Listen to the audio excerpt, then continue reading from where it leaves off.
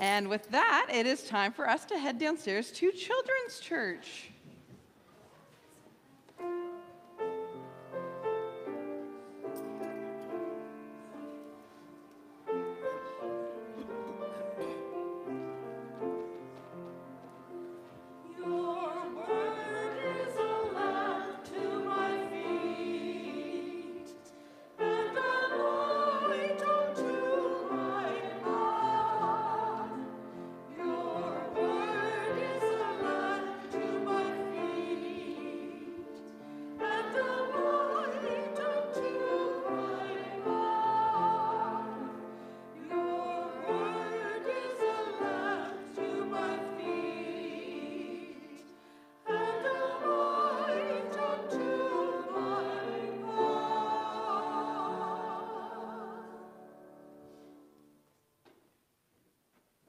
Good morning, I'm Wendy Irwin, and I will be reading today's scripture to you.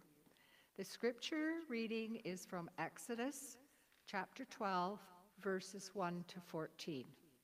A reading from Exodus.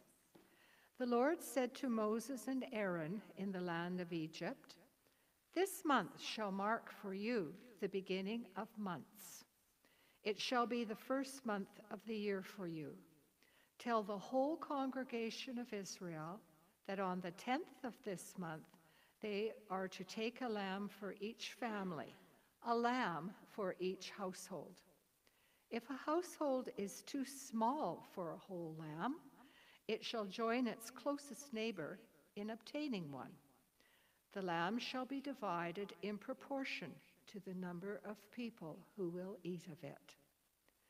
Your lamb shall be without blemish, a year-old male.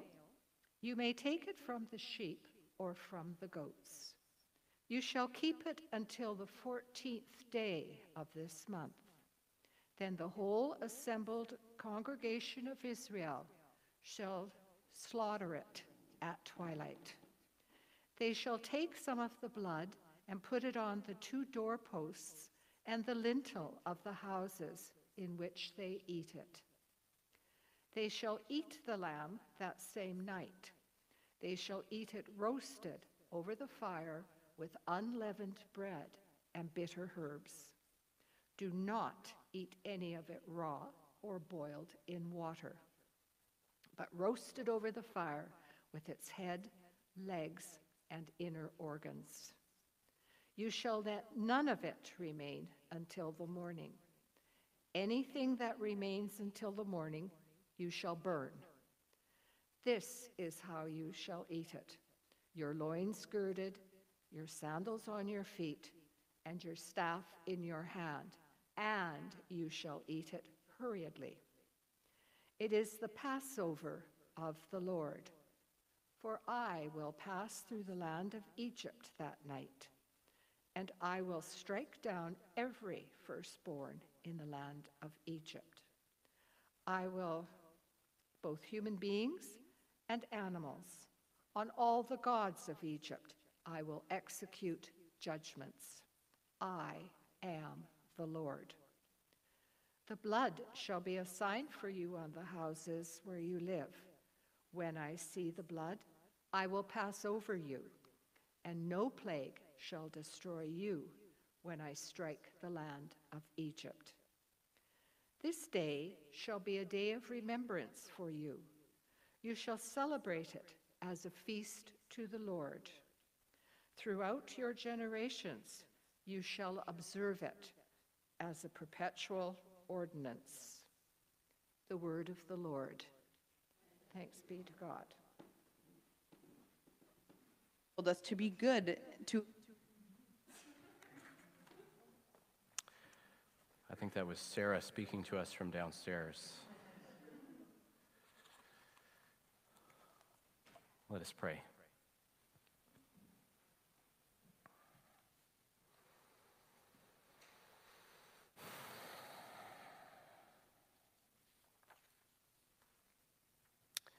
May the words of my mouth and the meditations of all of our hearts be acceptable in your sight, O God, our strength, our rock, our Passover, our peace.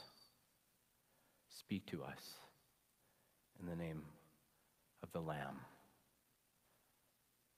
Amen. So here we are in Exodus again. We've heard about the Hebrews being enslaved by the Egyptians, about how Pharaoh ordered the death of each newborn baby boy, and how baby Moses escaped via a miniature ark down the Nile. And last week, Jerry Schoberg told us all about God speaking to a reluctant Moses through a burning bush, calling him to confront Pharaoh, to tell Pharaoh to set my people free. We can't fit everything in, sorry to say, so we've skipped a few chapters.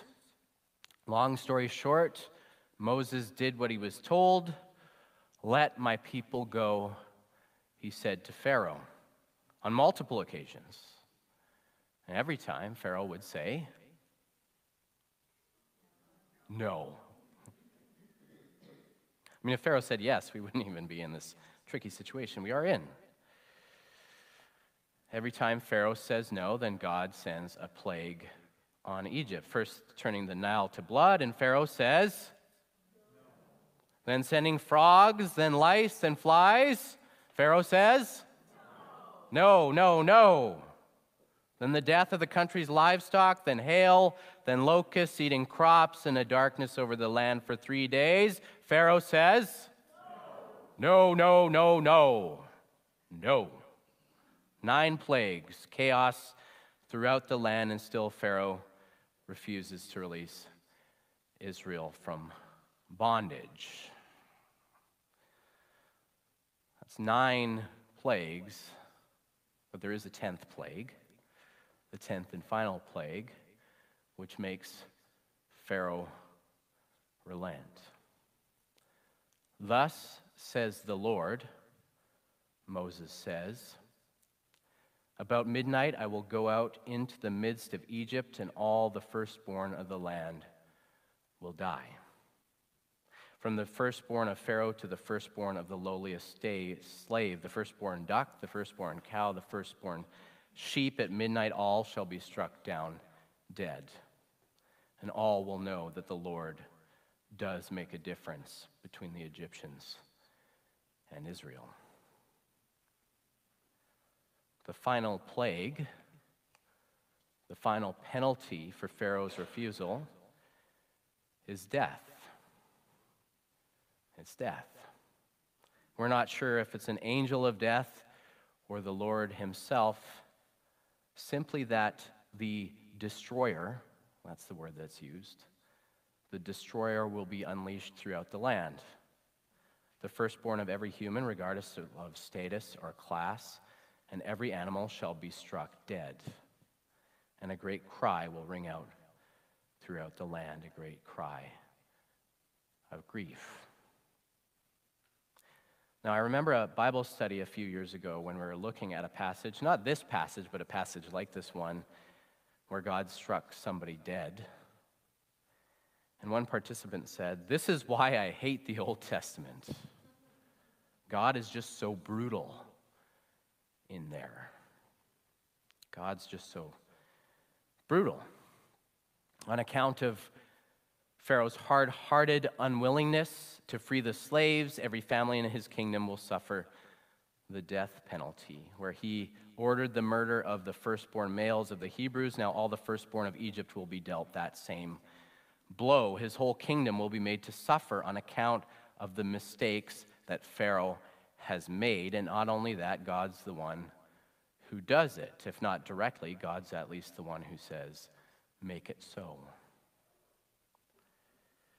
The punishment is severe, it's indiscriminatory, brutal, may be a mild way of putting it.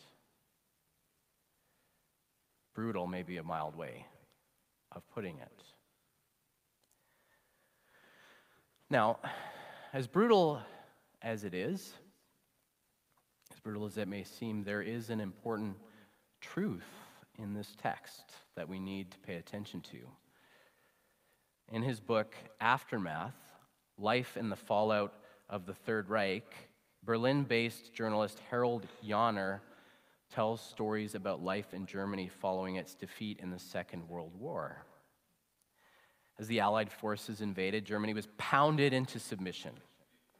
Hundreds of thousands were made into refugees. Invading armies, especially those of the Soviet Union, committed incredible atrocities in reprisal for what the Germans had done to them. Many people who did not actively support the Nazis or personally participate in Nazi crimes bore the brunt of revenge. Most people saw themselves as victims, even if they weren't. But Jahner points out that though some were completely innocent, many were actively or passively supportive of the regime. Regardless, in the end, it didn't matter because the destruction that was visited on Germany didn't discriminate between the guilty or the innocent. The bombs fell on everybody equally. You could say that the angel of death visited every household equally. Why is that? Well, because we don't live life in a vacuum. Other people's sins have consequences for us, for others. Our sins have consequences for us and for others, even ones that echo throughout history. We're born into families where we're on the receiving end of our parents' problems. Our sins are visited on our children. We're born into societies and cultures, times and places where such things are visited upon us and others without our action at all. I mean, this week, residential schools especially come to mind. We didn't personally do the deeds, nor did we have the deeds personally done to us in many cases. Yet here we are, living with their consequences. The angel of death has visited us all equally. In biblical terms, we call this the doctrine of sin. That the human mess began far before our entrance into it, and that we're all living with its consequences. And as the Apostle Paul says, the wages of sin is death.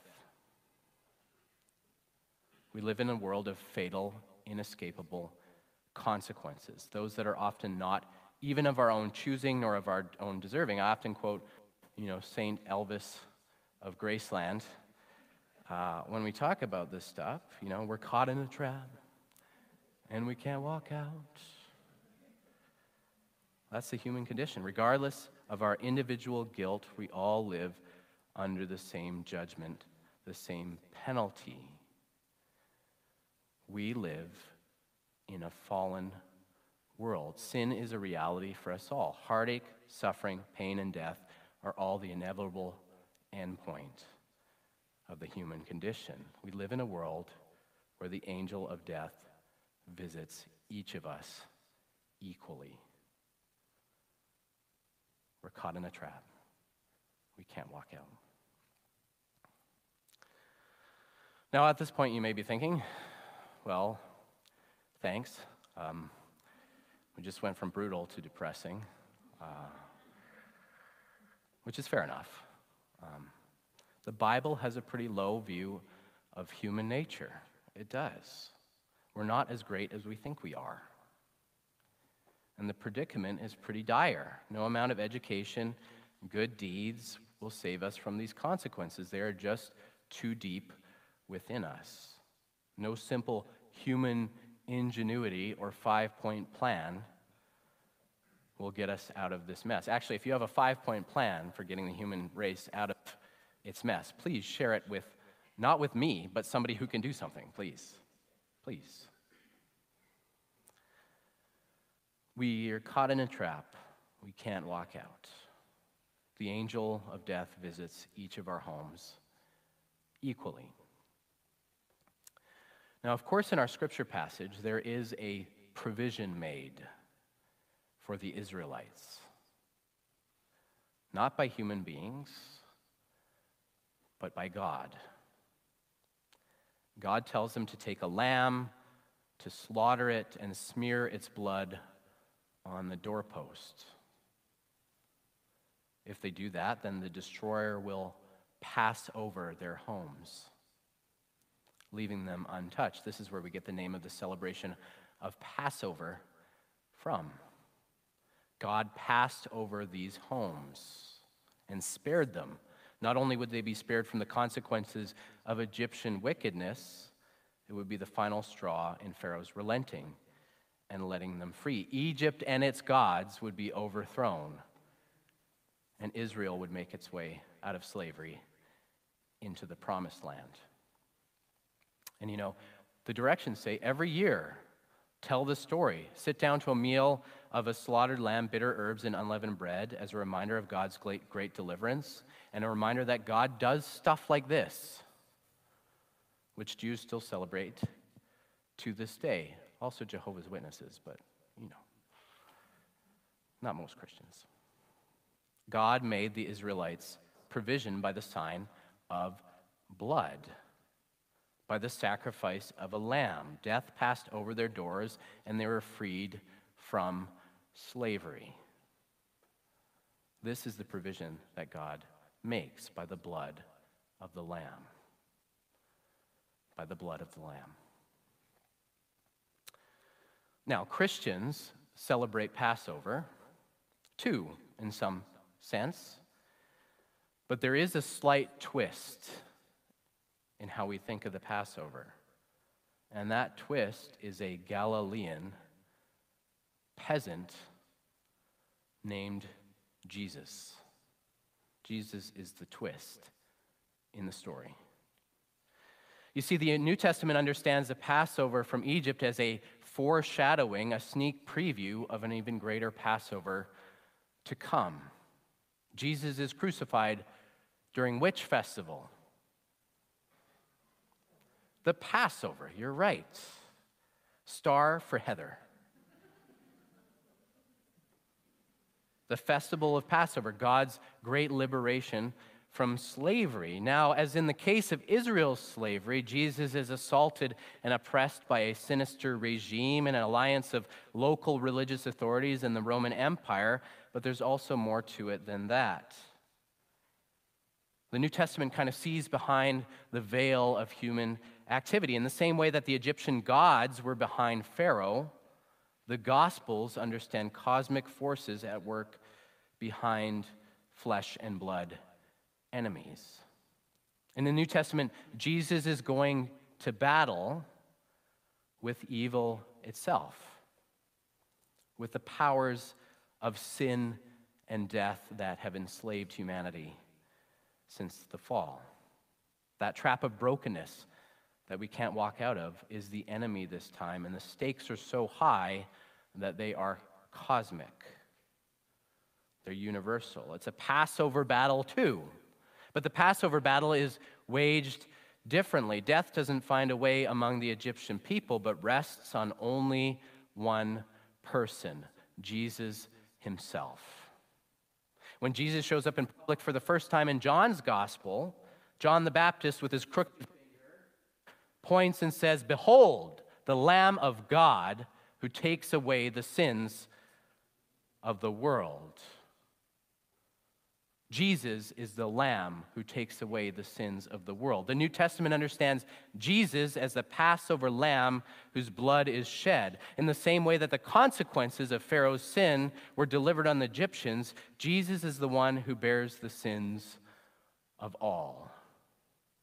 And in the same way, the blood on the doorpost was a sign of salvation for Israel from bondage in Egypt. Jesus' blood and sacrifice is the sign of forgiveness, freedom, salvation for all, from bondage to sin and the power of death itself. Jesus is the Lamb of God who takes away the sins of the world, and God's way out is through forgiveness. It's through forgiveness. In Jesus, God himself has absorbed the consequences of all sin.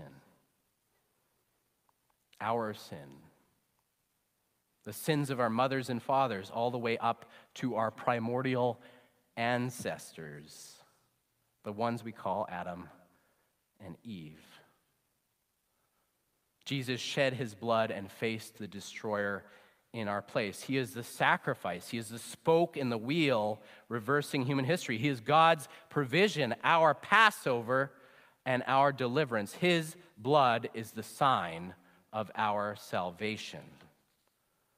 Jesus is the Lamb of God who takes away the sins of the world. Jesus is the Passover Lamb.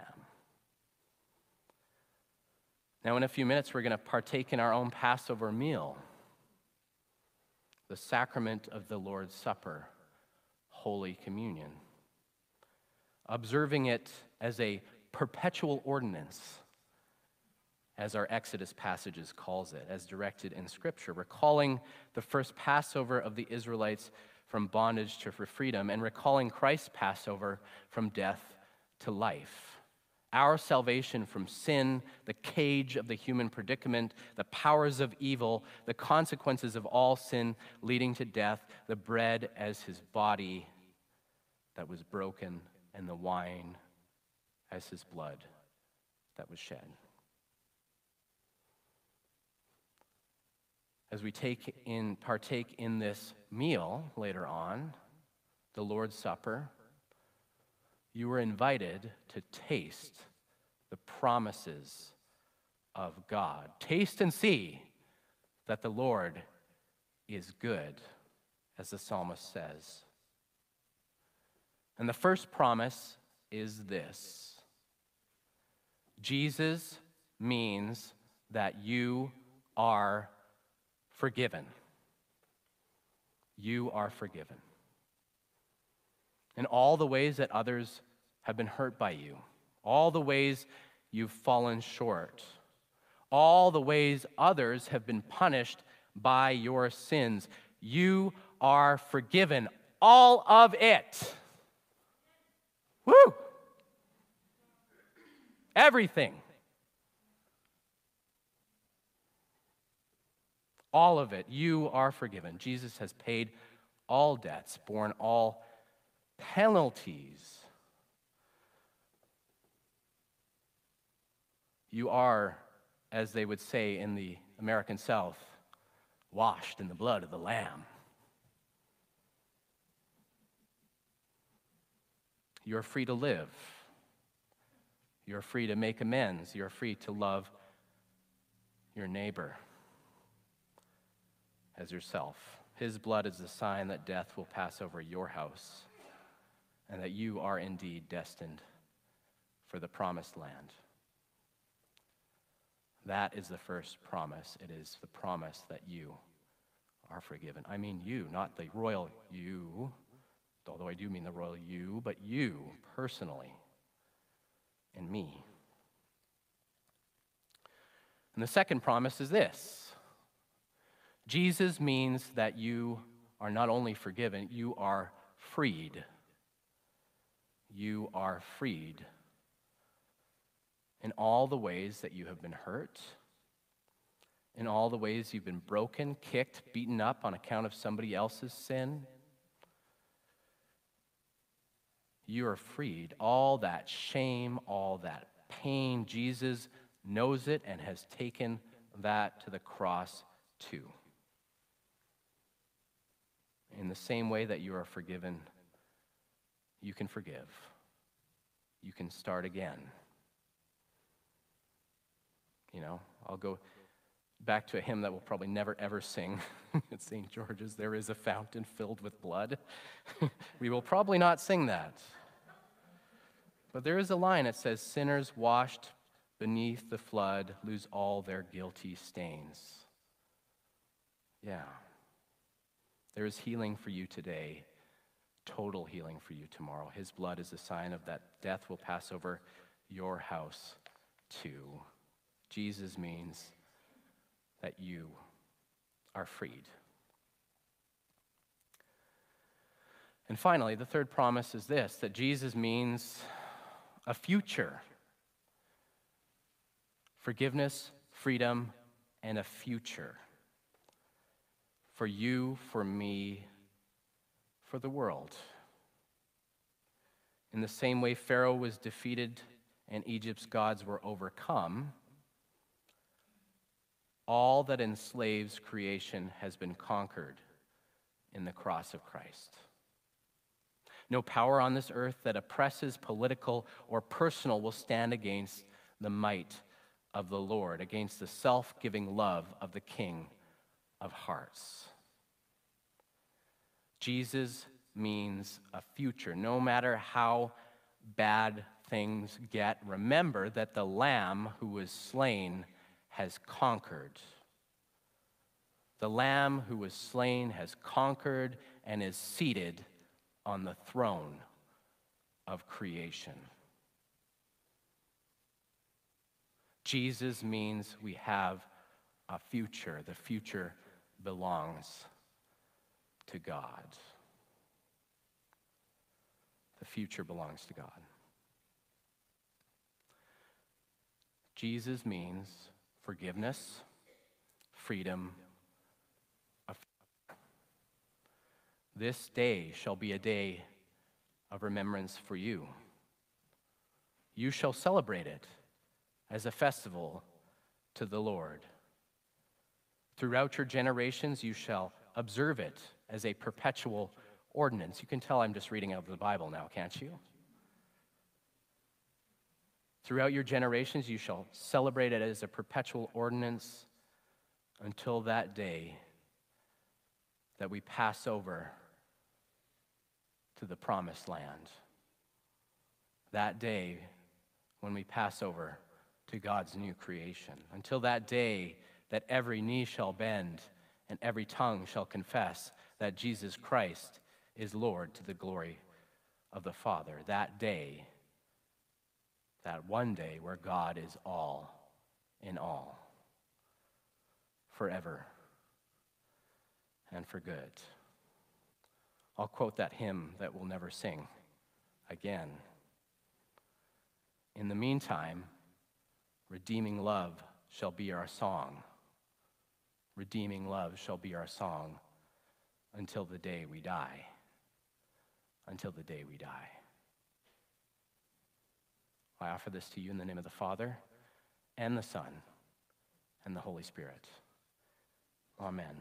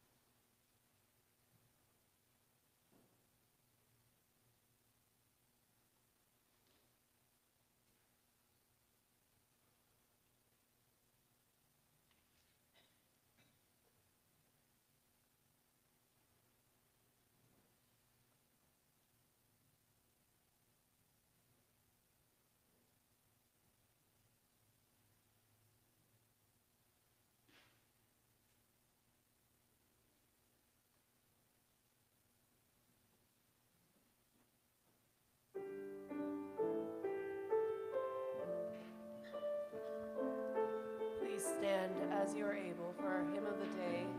What wondrous love is this?